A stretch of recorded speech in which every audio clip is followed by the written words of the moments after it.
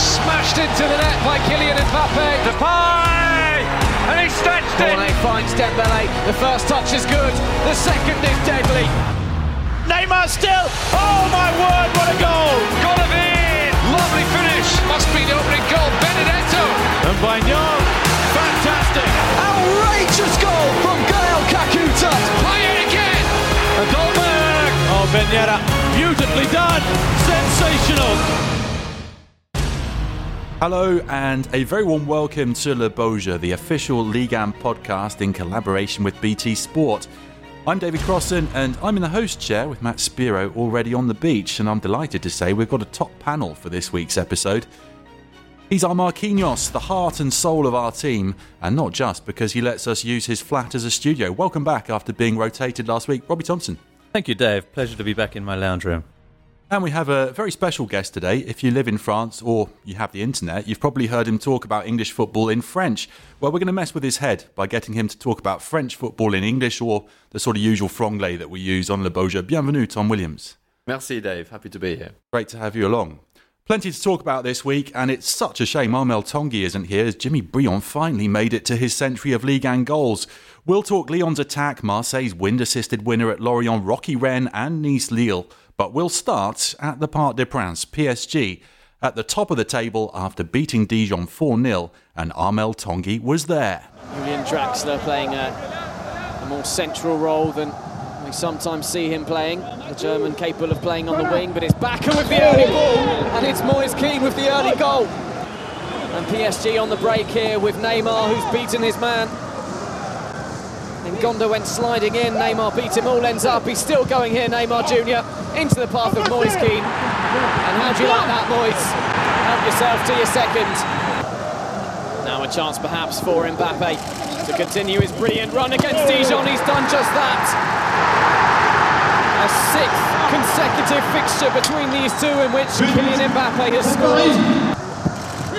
And Neymar with a brilliant pass into Sarabia, who lays back to Mbappé. And it's goal number 2 for Kylian Mbappé. We'll get on to Moise Kean's first goals for Paris Saint-Germain and Kylian Mbappe's double in a second, but it's fair to say there was only one major talking point afterwards. It was playing Marquinhos in midfield, the heart and soul of the team, says Thomas Tuchel, and playing new signing, the midfielder, Danilo Pereira, in defence. What did you make of it, Rob? I think it was a surprise. I think everyone thought it was a surprise. I think possibly there were reasons for it, that if you want to hear, as the French would say, if you would like to be receptive to the argument, I think it just about holds water. That argument, well, being that if you're playing Danilo and Rafinha in midfield together, you've got two new players who have not yet to play really a match together in midfield, which is the heart and soul of your team, if you like. You know you're going to dominate possession against Dijon. You know you have certain automatic things that you want to put in place, and perhaps having two new players plus Julian Draxler is not necessarily the best way to play in a midfield. I think people see Danilo as being an international midfielder, and his best position, there's no doubt, is central midfield, and Marquinhos is a Brazil international central defender. His best position is no doubt central defence, I think, no doubt. But Thomas Tuchel has to look at the balance of the team and what works best for the team. And perhaps he felt that having one new player per line, because he had Moise Kean up front, he had Rafinha in midfield and Danilo Pereira in defence, was better for the balance of the team and the understanding of the whole unit. So to make it work. That was my initial reading of the situation. That's a nice case for the defence, Rob. But the way this is generally seen, and I have to say that I'm part of the other camp, is that it's an admission of failure in the transfer market, that Thomas Tuchel is not happy with what Leonardo, the sporting director, has done. He wanted a new centre-half to replace Thiago Silva. He needed more intensity in midfield, and he's ended up having to play Marquinhos in midfield because otherwise he doesn't have that intensity or energy, Tom. It feels like the sort of thing that Jose Mourinho does when he wants to make a not particularly subtle point about the makeup of his squad. He'll pick a 17-year-old kid up front rather than the new striker because he's not happy with it, whatever. It did feel like quite a political move, and given the tensions that obviously exist between Leonardo and Thomas Tuchel, it does make you wonder whether it plays into that. I mean, the context is important. If someone like Pep Guardiola made a choice like this and it worked in a game that his team won comfortably, you think, Guardiola, the genius. That's what I was going to say. He's surprised us again. But because the context of this is a coach who's at odds with his sporting director, a coach who's not had the players he wanted, notably at centre-back, and Danilo was a great bit of business, a proven holding midfielder, something that PSG have lacked for a long time, albeit brought in on the last day of the window, so looked a little bit panicky, but you thought that addresses a need that clearly existed in the PSG squad. So to be already obliging Danilo to play at centre-back, which is not his position, does seem odd, particularly when Marquinhos is the only senior right-sided centre-back at Tuchel's disposal. So surely you'd want him to be playing there as much as possible.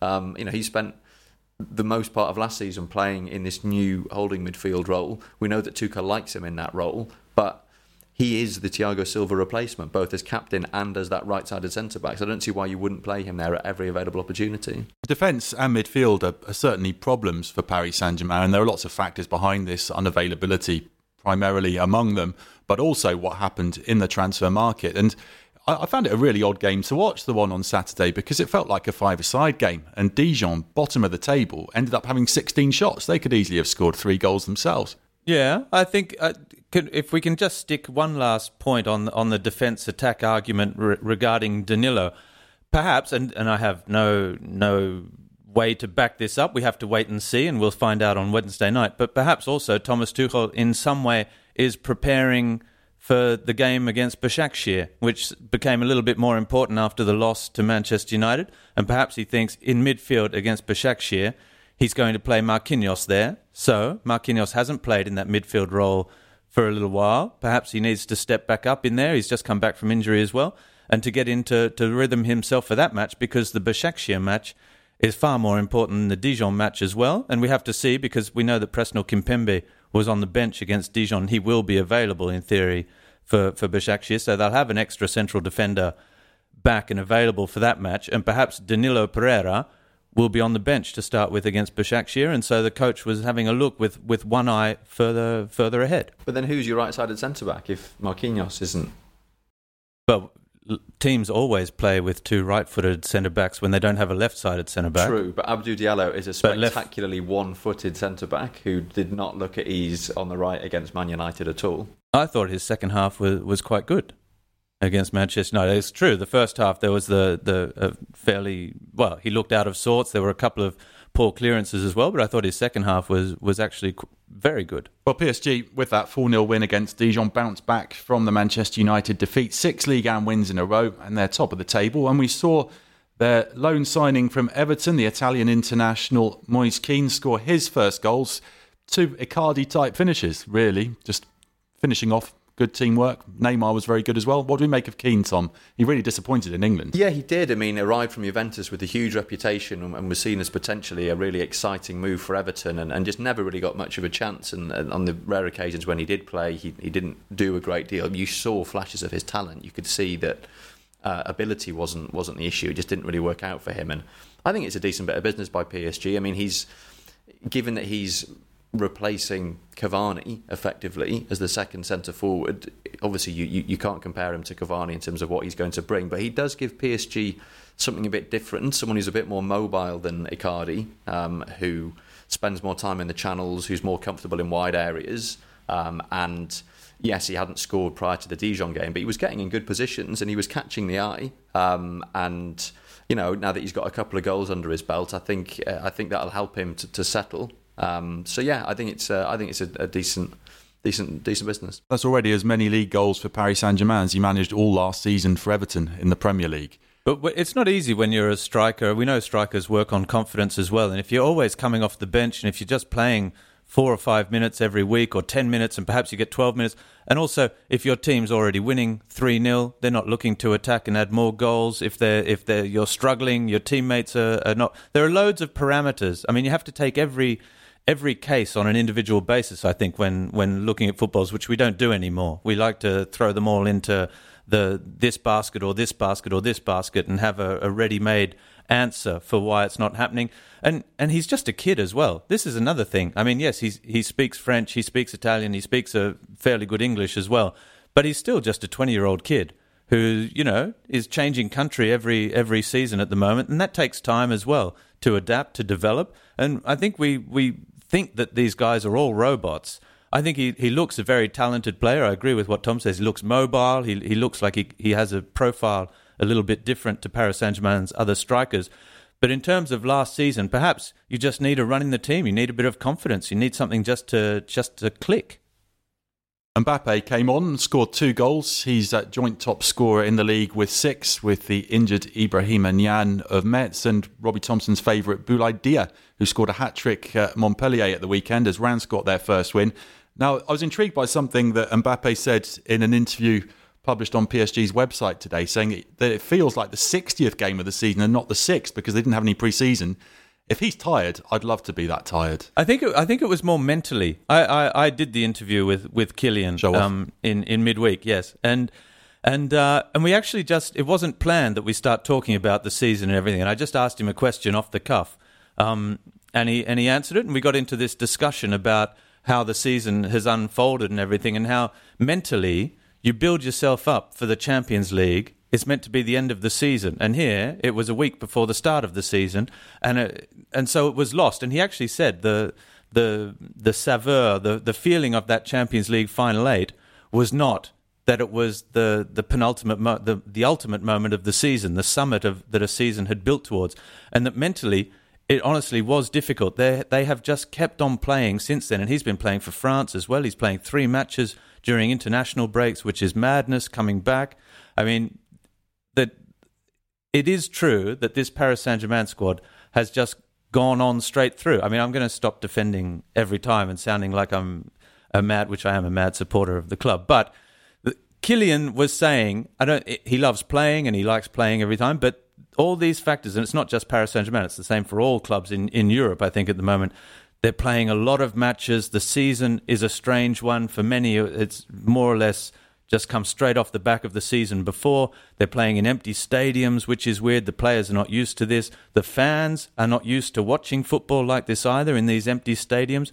And I think that's what Kylian was really saying, that it's strange that the way you experience, that you live, that you watch, that you play football is different this season. And it's not easy for anyone. Let's talk about Neymar, Tom, because he was brilliant against Dijon, and basically when he wanted to play, that's when the match got interesting. And he had a hand in basically every goal, ended up with the captain's armband. Neymar, legend, leader. Yeah, legend we might have to wait a little bit longer for. But yeah, I mean, he's already been the leader of this PSG team from the day he arrived.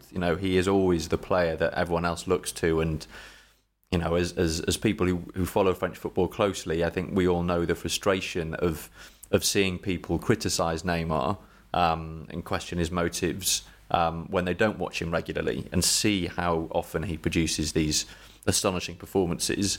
The flip side of that, of course, is that there are times when he doesn't show up, and we saw that against Manchester United in midweek, where we got a lot of bad Neymar, sort of artificially slowing down the game, drawing defenders towards him, allowing defenders to get back into position. And if PSG are going to bounce back from this disappointing start in their Champions League group, they're going to have to win this game coming up against Istanbul Başakşehir in midweek, and if they're going to do that, they'll need Neymar on top of his game, and good Neymar rather than bad Neymar. I think it's time we move on from Paris Saint-Germain, actually, because they're top of the table on goal difference now from Lille, who were in action at another of Ligue 1 Uber Eats' Europa League representatives, Nice, on Sunday afternoon, and I commentated this one. Kasper Dolberg might be in here. Dolberg will score. The breakthrough is made by the Dane. Nice 1, Lille 0. Luis Araujo. Oh, what an equaliser. Brilliant from Burak Yilmaz, on target for the 4th game running. So Nice bounced back from their 6-2 loss at Bayer Leverkusen, showed a much better attitude. Lille had won 4-1 at Sparta Prague on Thursday. That 1-1 draw at Allianz Riviera actually left them disappointed, and I saw that as a sign of how ambitious they've become. That Jose Font, interviewed afterwards, did not seem at all happy with a point. And this is against a club who, like Lille, have aspirations of finishing in the Champions League positions. My personal feeling is that Lille should do it. They're so strong at the moment. They've got a full squad to choose from. Just look at the bench they had. They had Yazidji, who'd scored a hat-trick against Sparta Prague, on the bench. Their record signing, Jonathan David.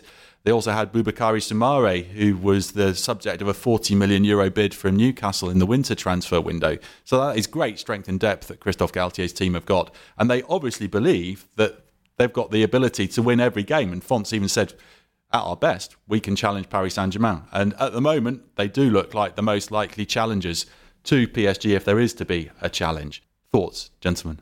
Thoughts? I agree with a lot of that. I think Lille have lots of ingredients that suggest they could be a challenger. The fact that I like the way they have this little Turkish community. I think that's a strong bonding thing when you have, three players who are important players in the side, or Yazidji should become an important player after his performance in midweek against Prague. But Selic is a great player. The new big lad up front I like a lot. And all of this that's an important thing. The other important thing is that Bomba and Ikone are still there. They're incredibly talented players, the pair of them. They offer different things. They've got pace, they've got experience at the back. Benjamin Andre, I think, is an underrated player in midfield. I think they've got a coach who's been there for a few years now as well. So they tick a lot of boxes for a side that are not just flash in the pan. And we know that they like to play attacking football as well, and they have a very good goalkeeper, Mike Mignon. I mean, they tick boxes. They're box tickers. Burak Yilmaz is so good as well. I didn't expect him to be this good. Yeah, I suppose, he arrives at the age of 35 from Turkey, and, no offence to any Turkish listeners, but it's, there is a difference in quality between the Turkish top flight and Liga.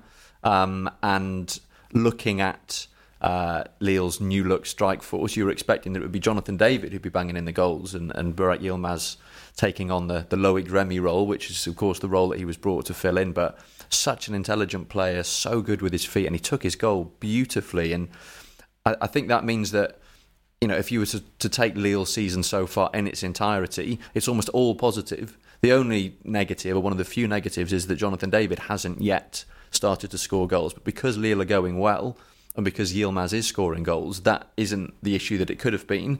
He comes off the bench yesterday, David, he doesn't score, but it doesn't really matter because, okay, they didn't win the game, but Lille are going well. And I think Yilmaz has helped to make sure that there isn't perhaps more focus on David than there would have been otherwise. That's 4 goals in 4 for Burak Yilmaz, who is settling in really well on and off the pitch because his wife and daughters have just arrived in northern France, and he should be moving into his new house in between that match against Nice and the home game against Celtic in the Europa League on Thursday. The Europa League, it's tricky playing Thursday, Sunday. We all know this. Patrick Vieira made 2 changes from his Thursday team. I think that's because they got beaten so heavily and he wants to see a reaction from those players. Galtier made 5 changes, and they're going to have to be balancing like that all the way through till Christmas now. It's not easy, is it, Tom? Well, Lille found this last season. They were back in the Champions League slightly ahead of schedule, and their domestic form over the first half of the campaign was really disappointing.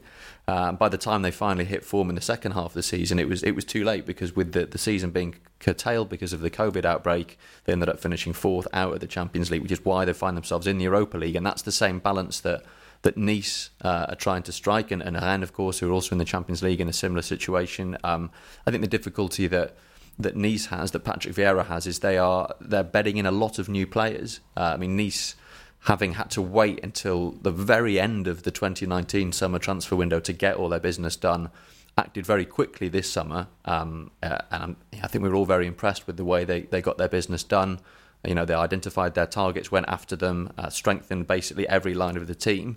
But it makes it hard to rotate players when you've got so many players who are still bedding in, because you don't have an established system where everyone knows their roles. And that's something that Vieira will have to get to grips with. But yeah, I think if they can find that balance, they should be looking at a top 5 finish at least.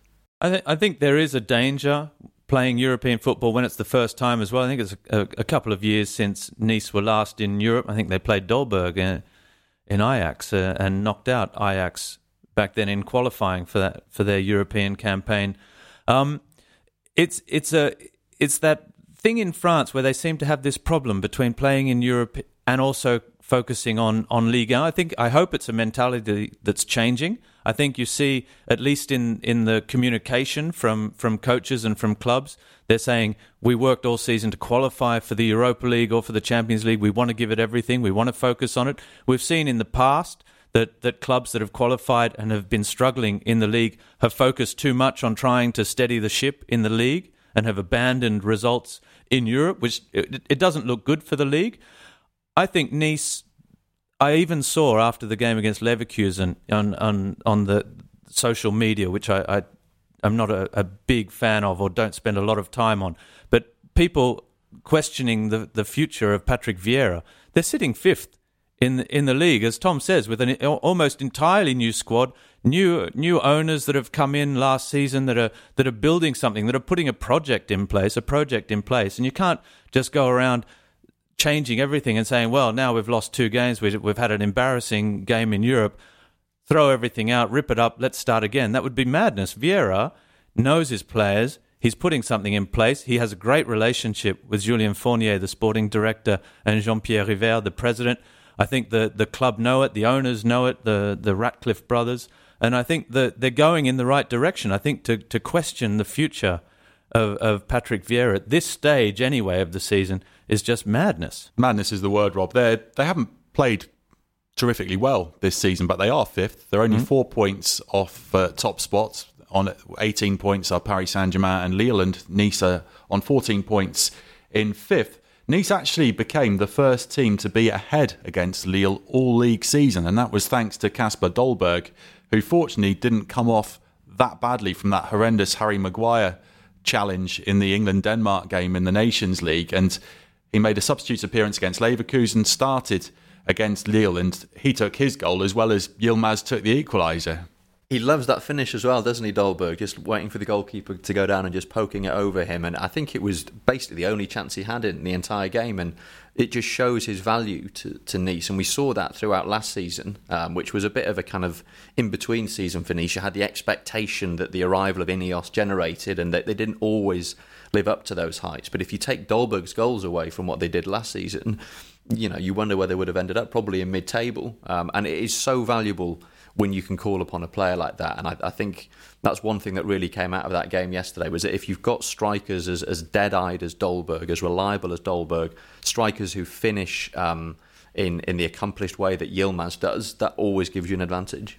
And we should have a chat about Amin Gouiri at some point in the future as well, because very Definitely. Fine player. And really, you do ask the question of Lyon, who didn't necessarily let him go because, well, I mean, he left Lyon, but he didn't really get that chance, did he? He had a bad injury, I think, last season. He only cost 7 million euros, and I think, much like Mbappé, Gouiri's played far too much football so far this season. So he was on the bench for the game against Lille because he starred for France's under-21, scored a couple of goals against Liechtenstein. But he's got a great understanding with Dolberg, and Nice are going to improve. Jeffren Adelaide made his debut off the bench, having recovered from injury, on loan from Lyon with an option to buy. And I think that is a nice segue to take us into Lyon, as we've mentioned a couple of former Lyon players. Olympique Lyonnais against AS Monaco should be a battle of European hopefuls. Nice-Lille, a battle of European contenders, but no European football this season for either Lyon or Monaco. And Robbie Thomson commentated this game on Sunday evening. Aguilar's been caught in possession by Kadewere. Good pass for Awa. The square ball, Depay now! And after a chance at one end, and Anthony Lopez's save, Olympique Lyonnais charge up the other and open the scoring. So hard to dispossess, and it's a lovely ball for Kadewere, who looks up. Early cross is a good one for Toko Ekambi, and he's got that second goal. 2 goals on the counter-attack. Have Lyon in pole position here against Monaco. Now Awa against Lecomte. Noah scores. Depay again for Toko Akambi. Oh, and again they've given it back again. Oh, and that's 4. And that is just woeful defending. And it sums up Monaco's evening so far. Benjeda. Oh, and he got a good hand to it. Anthony Lopez. But Monaco are on the score sheet. So, Robbie, much like against Strasbourg the previous week, Lyon blitzed into a huge lead. They were 4-0 up. Then Benjeda scored a penalty. Their attack's on fire at the moment. Garcia didn't make many changes. An enforced change at the back with Diamonde in for Denaya. But otherwise, just said, go out there and play. And didn't they look impressive going forward, at least? They did look impressive going forward. Memphis Depay is obviously a class footballer, and it's fantastic for Ligue 1 that he stayed, that he didn't go and join Barcelona during the summer. Interesting to see that Rudy Garcia left Moussa Dembele, who's top scorer for Lyon the last 2 seasons, on the bench again. He's yet to score this season, and it was justified because Tino Kadewere had a hand in both the first 2 goals. Karl Toko Akambi scored 2 as well. Depay scored. Aouar scored. So look, when things are working, unless it's Thomas Tuchel, you can't really question the coach. Sorry. I okay, just had to get it in there. But Rudy Garcia, he's got his team working at least going forward. But, and this is a big but, and having commentated the match, in the first 20 minutes, 25 minutes, Monaco had 2-3 great chances. Anthony Lopez made 2 fine saves from headers, plus a long-range shot from Youssouf Fofana. He actually made a save. The ball was cleared, and they went up the other end, and Memphis Depay scored the opening goal. They played, I think the first half, they had 26 or 27% possession, Lyon. And I'm all for playing counter-attacking football if you want, but 26% possession is really not very much, and they were 4-0 up. Incredible, really. They were clinical, but at the end of the match, you felt, I think the penalty came just 3 or 4 minutes into the second half from Benjeda, and you did honestly feel that if they got another one quickly, it could have changed, because Monaco were horrendous at the back, but Wissam Benjeda is a fantastic footballer, and can, I mean, he's not, you would say he was carrying them if they were getting better results. He's carrying a losing side, which doesn't, well, I don't know if that qualifies as carrying them, but he is carrying Monaco to defeat. A word on Dembele, Tom, that the French press say that Tottenham came in for him with a loan fee of 5 million as an offer, and Lyon didn't accept that. Are you surprised to see him omitted, particularly given what he did against Manchester City? I am surprised, and I'm not surprised in that, you know, given the goals he's scored, and his goal scoring record for Lyon is perfectly respectable. You know, given the fact that he is often linked to the big clubs in England, you'd expect him to be starting. You know, everything about the way he plays suggests first choice striker, and yet, you know, he is profligate. He does have technical shortcomings in his game, and had Memphis Depay left in the summer, as I think everyone expected him to do, it would have been much easier for Rudy Garcia to play Moussa Dembele where he wants to play as the central striker. But we know that that's where Memphis Depay now likes to operate, and he likes to operate with as much freedom as possible. And to be honest, given the choice between Memphis Depay in the form that he showed yesterday, playing in that role as a kind of false nine, pulling the strings, scoring goals, making goals, and Moussa Dembele playing there, who sometimes needs 2 or 3 chances to score, who isn't as clinical as some of the other strikers in the division, I can understand why he's on the bench. At the same time, given that he was the hero of that famous victory over Man City in the Champions League, you can understand his frustrations as well. And the way it looks is that he is going to end up being the big loser of the fact that Lyon were unable to shift Depay or Houssem Aouar, and are now stuck with this slightly bloated group of attacking players. Dembele's the least versatile of those forwards as well, and Garcia likes mobility, which was why Toko Ekambi was getting picked ahead of Dembele throughout the Champions League matches. It's a question of tactics, isn't it? The coach doesn't want to play him because he doesn't want that role of that classic number 9, and perhaps late in matches you want to use him because you think he might be able to score. In this case, I think it was more throwing a dog a bone type, bringing him on for the last few minutes to try and break that doubt. But if the coach doesn't want to play with that type of player up front, then what are you going to do? And fair play to Toko Ekambi, who missed those chances against Bayern Munich in the Champions League semi-final. He's come back strongly with a couple of doubles in successive games. Kadewere is looking decent as well. He is. The one thing I'd say about being a substitute in the age of COVID is it's very different to being a substitute previously. I mean, you look at the Saint-Etienne game yesterday. You look at the Bordeaux game yesterday. Jean-Louis Gasset makes 2 substitutions in the 40th minute, which previously would have seemed crazy. But when you've got 5 substitutions in every game, you can do that. So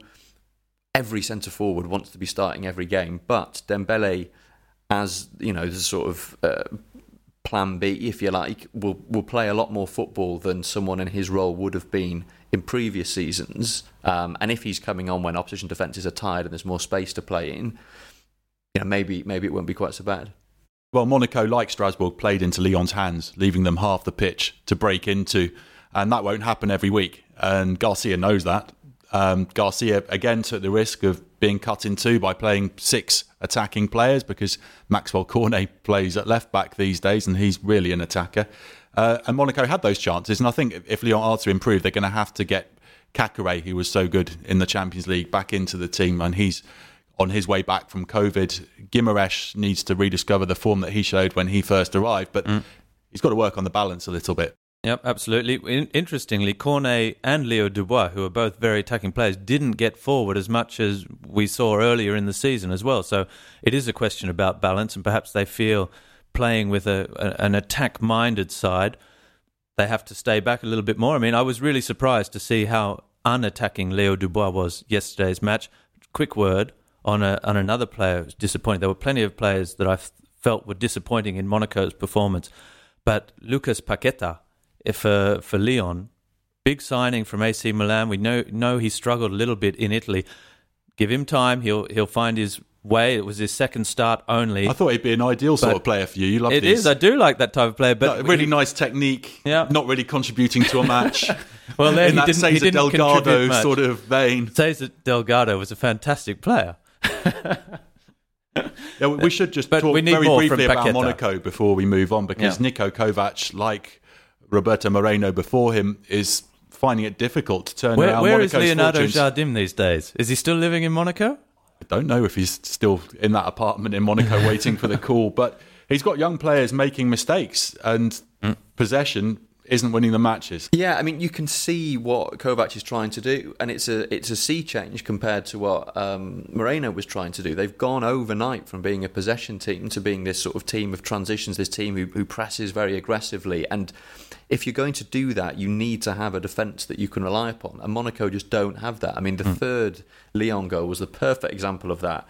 Benoit Badiachil and I think it was Florentino Luis basically banging into each other. And that's happened quite a lot with Monaco this season. And it's because you've got young players, young, very talented players, who are being exposed by the fact that the team plays in quite a cavalier way. And it was interesting to note in L'Equipe this morning that Kovac got a lot of praise for being prepared to take those kinds of risks, that contrary to some other Ligue 1 coaches, he wants his team to always play on the front foot, even if that means leaving them exposed behind. But you do worry about how long it's going to take for things to click at Monaco when you do have these young players who are finding their way in the game, playing in defensive positions, who are repeatedly being exposed by the fact that Monaco are playing in this slightly cavalier way. I think there are 2 examples of sides that have played last few seasons with very young sides, Lille and Nice, and they both have a very old central defender in José Fonte or Dante at the back for Nice. Those players are so important, and that enables you to bring through. Even Saint-Etienne with someone like Loic Perrin or Kolodziejczak, and bringing through all these young players. It's a huge help, but it's so important for those kids to have someone to shoulder the burden. You can't have Badiashile holding the whole team together at the back. Such a young player, he doesn't have the experience, and it's psychological as well. It's mental. You need these leaders. They have Wissam Ben Yedder up front. They have Cesc Fabregas when he plays, and I think he's hugely important, Cesc, despite the fact that he comes in for criticism now, just because he doesn't have the physical impact that that he could have or give as much physically to a game. But those players have a huge role to play, but I think they are missing someone at the back. Bring back Kamil Glik. Glik was a fantastic player for them, wasn't he? I mean, he was another one that never really got perhaps the credit he deserved in that side. He tailed if they off won badly, the league though, after that great season that he had when they won the title and made the semi-finals of the Champions League. You just had to knock the ball in behind him last season and they were in trouble. He did tail off badly. Yeah. Bring back I really Kamil liked Glik was him. not an entirely serious suggestion, but it's the kind of profile of player, Yeah, as Robbie absolutely. says, that they don't have. Monaco 12th in the table, but only 4 points behind third. It is quite condensed in the Ligue 1 table. always. What's not condensed is the table for who gets our Deja Vu feature right every week. We've got two men who always get the right answer, and Habib Bar and Adam Cyrulnik have done it again. Quelle surprise. A reminder of the clues from last week. I was born in Normandy but made my name in Brittany. I played one sizzling season in Schwarz-Gelb. This weekend I made my first start since November 2019. That was the previous weekend, but you sort of get what I'm saying. That, of course, was Ousmane Dembélé, the former Rennes star. So, Habib and Adam, let's see if you can get this one. I suspect you might. Although producer Ian Holyman has made it more difficult. Marseille born, I only made it at my hometown club second time around. A knee ligament injury perhaps stopped me playing for France at the 2014 World Cup. After being in a galaxy of stars, I headed east. Get your answers into leagueandpodcast@gmail.com or on Twitter using the hashtag DejaWho, and we look forward to hearing from you all. Well, we've mentioned Marseille, so why don't we talk about them? Andre Villas-Boas's team, after losing to Olympiacos in the Champions League in midweek, were in the Morbihan to take on Lorient in a wind-affected match that was watched by our producer, Ian Holyman. 1-1. It was headed across goal by Belletti. I thought the ball had gone out of play, so did Nardi. And it's in the back of the net. One of the more curious goals you'll see all season. Andre Villas-Boas said after that match that Marseille were playing against the wind in both halves. It wasn't pretty, and the goal was scored by Belletti, the Argentinian centre-back, from an up and under by Florian Thauvin that wouldn't have been out of place at the Stade de France on Saturday when France beat Tom's beloved Wales in rugby. I just had to get that in there. Was it one of those games where the result just mattered more than the performance, particularly given that Payet was out suspended again? Villas-Boas tried out the diamond midfield that had worked well against Bordeaux the previous weekend, and they got the 3 points.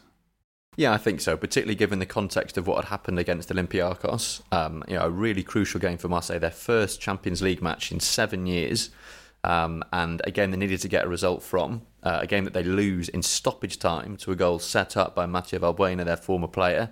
On top of that, the journey to Athens. So very far from ideal beginnings to their Champions League campaign. And I think if you'd offered this sort of win to Villas-Boas before the match, he'd have snapped your hand off. We saw Marseille do this at times last season. It wasn't all free-flowing football. They did grind out results here and there. They're now unbeaten in... Actually, I'm not going to say that. I don't know how many games they're unbeaten in. But it's now back-to-back wins after the win against Bordeaux in their previous outing. And, it helps sort of draw a line beneath that Olympiacos game and puts them in a better frame of mind going into their second Champions League group game against Manchester City. I think just a little point météo, a little weather update. I think you always play into the wind in Lorient. It's very hard for away teams always because the home side has that advantage of knowing the local conditions. It's Brittany and the weather is, I wouldn't say always atrocious, but it's quite English in its weather out there. Look, the goal was a bit of a bloopers goal, wasn't it? I mean, the more you see it, you think at first the Nardi's just sort of is letting it go out of play, but he actually does this whole thing to let it go, an elaborate leave. I mean, he must just cringe every time he sees it. I don't mind Belletti as well as a player. I think he looks like one of those Argentines who's comfortable on the ball. I think he needs to adjust as well, possibly to French football. But look, points are everything. Marseille and Lyon 3 weeks ago were in all sorts of trouble. Now they're looking that things are coming back together for them. I saw their game against Olympiacos. Olympiacos were good playing at home, but there were a few nerves for Marseille. There's pressure on Marseille to perform. in the Champions League, obviously on every side as well, but perhaps they'll play better with the underdogs tag that they'll have this week. Against Olympiacos, the big players underperformed.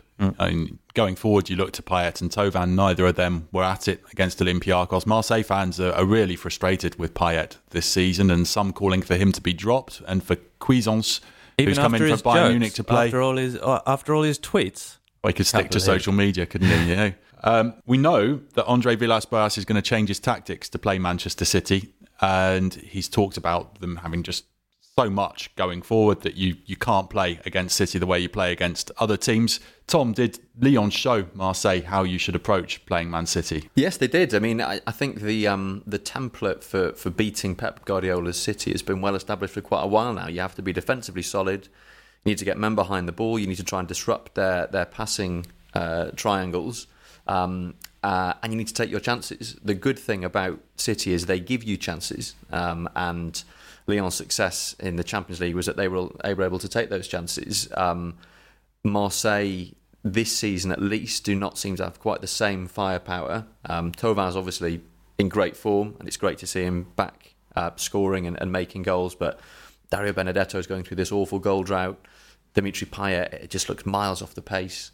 So that would be a concern. But we saw again from City at the weekend, drawing away at West Ham, created loads of chances, didn't take them, fell behind, got back in the game with an equaliser, but continued to both give up opportunities in their own defensive third and fail to take their chances in the attacking third. So City aren't really in great shape at the moment, and that'll give Marseille a lot of optimism, I'd have thought. Marseille, Robbie, don't have the same mobility as Lyon do, and it is a thin squad, and Villas-Boas is frustrated with what he's got at his disposal, but he's got to live with it. He's got to try and find a way to make it work, and Marseille are up there in the league. They're on 15 points, level with Rennes now, and again trying to challenge for Champions League qualification. It's more a question of a little bit a question of modern football now, isn't it? With Marseille just not having that mobility, so much modern football is played out now on being able to transition quickly. With Benedetto, you don't really have that. Thauvin could be that player, but Payet is not really that player anymore. You need to have lightning quick forwards. You need to be able to change defence into attack so quickly. And if you don't want to play that way, you really have to have superb technicians. I mean, they have good players in midfield, Marseille. Rongier and Sanson. Sanson is physically, he is a superb player. He is a player that could be box to box. And that's what you need. But for the moment, playing this sort of, well, they don't really know what they're playing, do they? I think that's the thing. They're not playing counter-attack. They're not playing possession.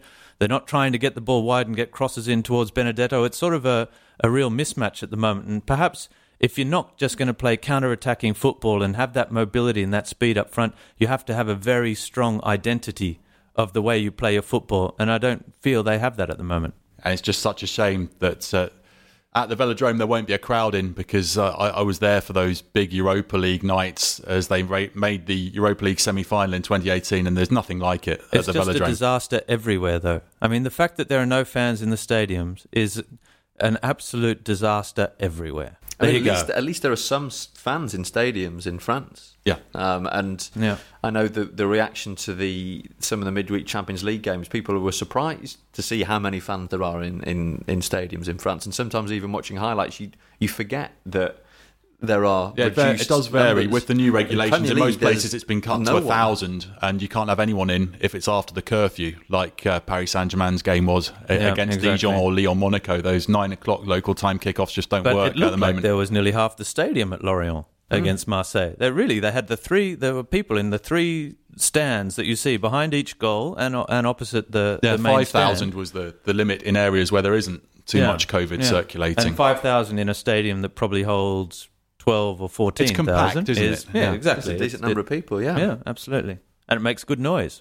The one thing, their weather may be awful in Lorient, but they have good supporters. Let's stay in Brittany and talk about Rennes. Has their bubble burst? Because they've had 4 disappointing results in a row against Reims, Dijon, Krasnodar in the Champions League, and then against Angers on Friday night when they were ahead but lost 2-1. And you commentated that game, Robbie. What's going on with Julian Stéphan's team? They're another side that just looked as if they lost their way. And it looks at the moment, when some things aren't going, when your confidence is not sky high, in front of goal perhaps, for example, when you've lost a couple of big players like Mbappé and Rafinha, Mbappé is not lost, but he's not there at the moment.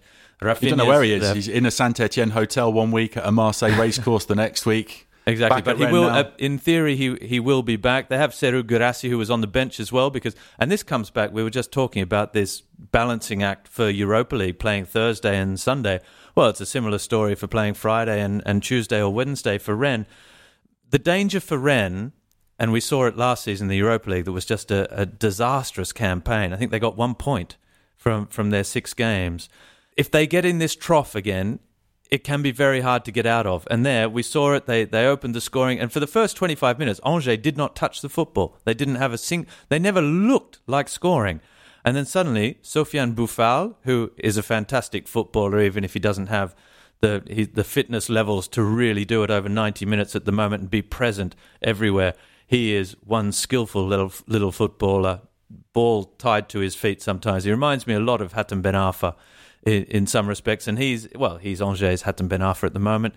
His goal, though, took a huge deflection off Damien De Silva, and that was suddenly like a gift from heaven for Angers. They never looked like scoring, and suddenly they were back on level terms, and they had another great chance with Boaken to score one just before half-time. In the end, that goal came in the second half, and it's hard to say they deserved it because they was playing such counter-attacking football, but they defended well. Rennes just were banging their heads against a shut door, and Angers got I think it was their first win in Rennes since 1976 Stat. as well. There's a stat for you. Here's another one for Ligue 1. you. Rennes were the biggest spenders in France in the summer transfer window. Pressure on Julien Stéphan. They did recoup a lot of money, we should say, as well, with some judicious sales. But Stéphan is working with this new squad. We've already spoken about how you need time to bed players in. But more worryingly, after the game, he said they've lost their intensity. That they've gone from the early part of the season where they control games to now where they have no control. And he's got to fix that, Tom. Yeah, he does. I mean, I think, and again, Rennes' situation in the Champions League, even the teams they've been drawn against, reminds me of Lille last season again, because they have qualified for the Champions League slightly ahead of schedule, find themselves in quite a difficult group. First ever Champions League campaign, hugely exciting. They've already failed to win their most winnable game on paper, so they've got their backs to the wall. And it was interesting that Julien Stéphan, after that game against Krasnodar, spoke about the very fine margins in the Champions League, about being clinical in both boxes and that being the difference between 1 point and 3 points. And that will have been a disappointment that they didn't come out of that with a game. And it's very hard to quantify the mental impacts of being involved in the Champions League for the first time and all the build-up there is around it. And again, as you say, Stéphan is remodelling his team the whole time because of all these new signings. And as impressive as a lot of those signings were, you still need to find a way of fitting them all into the team. And then you're trying to rotate between Champions League and Ligue 1 from game to game, which isn't straightforward. And again, without sort of being too hard on Rennes, but yes, they started the season very impressively, but they've not really beaten anyone who you wouldn't expect them to beat. They've not had a big performance against one of Ligue 1's big guns. And yes, the run of form they're on at the moment domestically is disappointing with those 3 straight draws, and the draw against Krasnodar as well. But yeah, I think it reflects the novelty of being in the Champions League, and the difficulty of trying to rotate a group of players, many of whom are still finding their feet. They're still third in the Ligue 1 table, ahead of Marseille on goal difference, 3 points behind PSG and Lille. And Rennes go to Sevilla, the Europa League champions, on Wednesday. That'll be a tough game again for them. Let's move on to the best of the rest of the action. And where else could we start but with the Centurion, Jimmy Brion's 100th Ligue 1 goal at long last. He reached 99 in mid-February, but yesterday, on Sunday that is, against Nîmes, he scored from the penalty spot, a penalty won by Hatem Ben Arfa, and he got this big presentation shirt. And I feel sorry for the person who's been carrying that around since mid-February because it looked quite heavy. and all the Bordeaux players, in a nice touch, put on Bravo Jimmy T-shirts. And exactly. I think one of them is going to be heading to Armel Tongi. That is a collector's item, a Bravo Jimmy T-shirt. And bravo to the kit man that remembered where he'd put them back in February, hidden them under a seat on the team bus or whatever. And Jimmy scored, quick, running out of the stadium onto the team bus to grab the commemorative T-shirts for all the teammates. Yeah, what I mean, apart from the jokes, the running joke we've had about Jimmy Briand watch, it is a very good achievement. 100 goals in Ligue 1. He's the only active player to have got there. He's soon to be joined probably by Kylian Mbappé, I think, who's on 96 maybe now, I think. I think it's 86, isn't it? 86? Okay, yeah. I knew there was a 6 in there somewhere. But anyway, fantastic achievement for Jimmy Briand. We should check, we'll get the stats men onto checking. I'm sure producer Ian is on it as I speak. I think Briand getting to 100 goals is above all a testament to his longevity, because he's never been an especially prolific goal scorer. I had a look at his stats before, and he's never scored more than 12 goals in a single Ligue 1 season. Guingamp.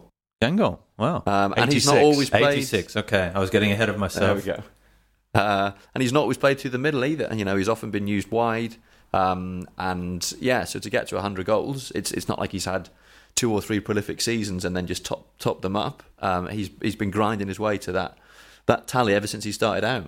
Goals at Bordeaux. Now that was a shock, almost as much of a shock as Jimmy Briand's 100th. I've commentated a bit of Bordeaux this season. I can tell you every time I check their result, and I'm a little bit bitter about the commentator who might have had a chance to commentate a Bordeaux goal, because I've had three games this season where they haven't scored. 2-0 they beat Nîmes. Reims 4-0 winners at 9-man Montpellier. One of our favourites, Vitorino Hilton, was sent off very early in that match. Boulaye Dia scored a hat-trick in that game. He's level with Mbappé and Nian at the top of the scoring charts on 6. Metz beat Saint-Etienne 2-0, despite not having Nian and Habib Diallo having joined Strasbourg. He made it 2-2 for his new club, as Strasbourg won 3-0 at Brest. Well, that rounds up the round 8 action, so I think it's time for us to look beyond the European midweek games and think about where we might go next week in our Bon Voyage segment.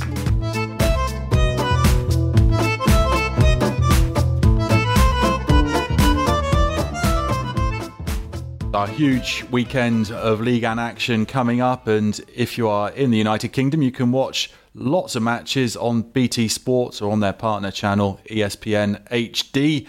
Marseille-Lens on Friday evening. On Saturday afternoon, Rennes against Brest. That evening, Nantes against Paris Saint-Germain. And then on Sunday lunchtime, Saint-Etienne, Montpellier, followed by Monaco-Bordeaux later in the afternoon. And Lille against Lyon is the big Sunday night match, which you can enjoy on BT Sport.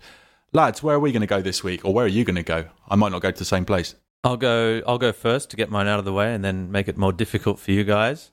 I'm going to do a double on Saturday, because people outside of France may not know that Rennes is only about 45 minutes from Nantes. So a nice way to see a Breton derby. We heard the Rennes fans were in fine voice against Krasnodar, a little less against Angers, but they'll be looking forward to that game against Brest as well, and looking to get one over local rivals. And then it's just head a little bit southwest. It is down to Nantes, or southish really, down to Nantes onto the coast. To see them play Paris Saint-Germain. Tom?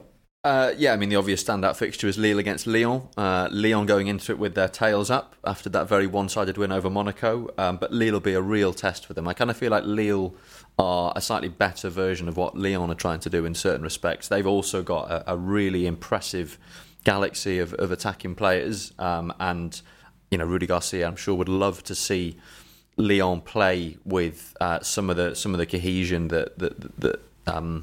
that characterises Lille's football. If two teams who are probably at their best on the counter-attacks, it could be an interesting one. I'm going to join Armel Tongi and take our Bravo Jimmy T-shirts down to Monaco to pay tribute to Jimmy Briand. It's Monaco against Bordeaux on Sunday afternoon, and I just think it would be interesting too to see how Monaco bounce back from that Lyon disappointment, and to watch Hatem Ben Arfa play as well. Anyone's got to enjoy that on a Sunday afternoon. It's getting, I'm not to alarm bells, I'm not one that likes ringing alarm bells, but Monaco, that's just 2 goals in 3 games and doing it with possession, not not creating a lot of chances in a second half when they were chasing the game. It's a very important game for them. Thanks to Robbie, thanks to Tom. This is me, David Crossan, saying goodbye to you. We'll be back again next week for another edition of Le Beau Jeu, the official Ligue 1 podcast in collaboration with BT Sport. Au revoir. Bye-bye. Goal! Got it in! Lovely finish! Must be the opening goal. Benedetto! And Bagnon, fantastic. Outrageous goal from Gael Kakuta. Play it again! And Dolberg. Oh, Benyera, beautifully done. Sensational.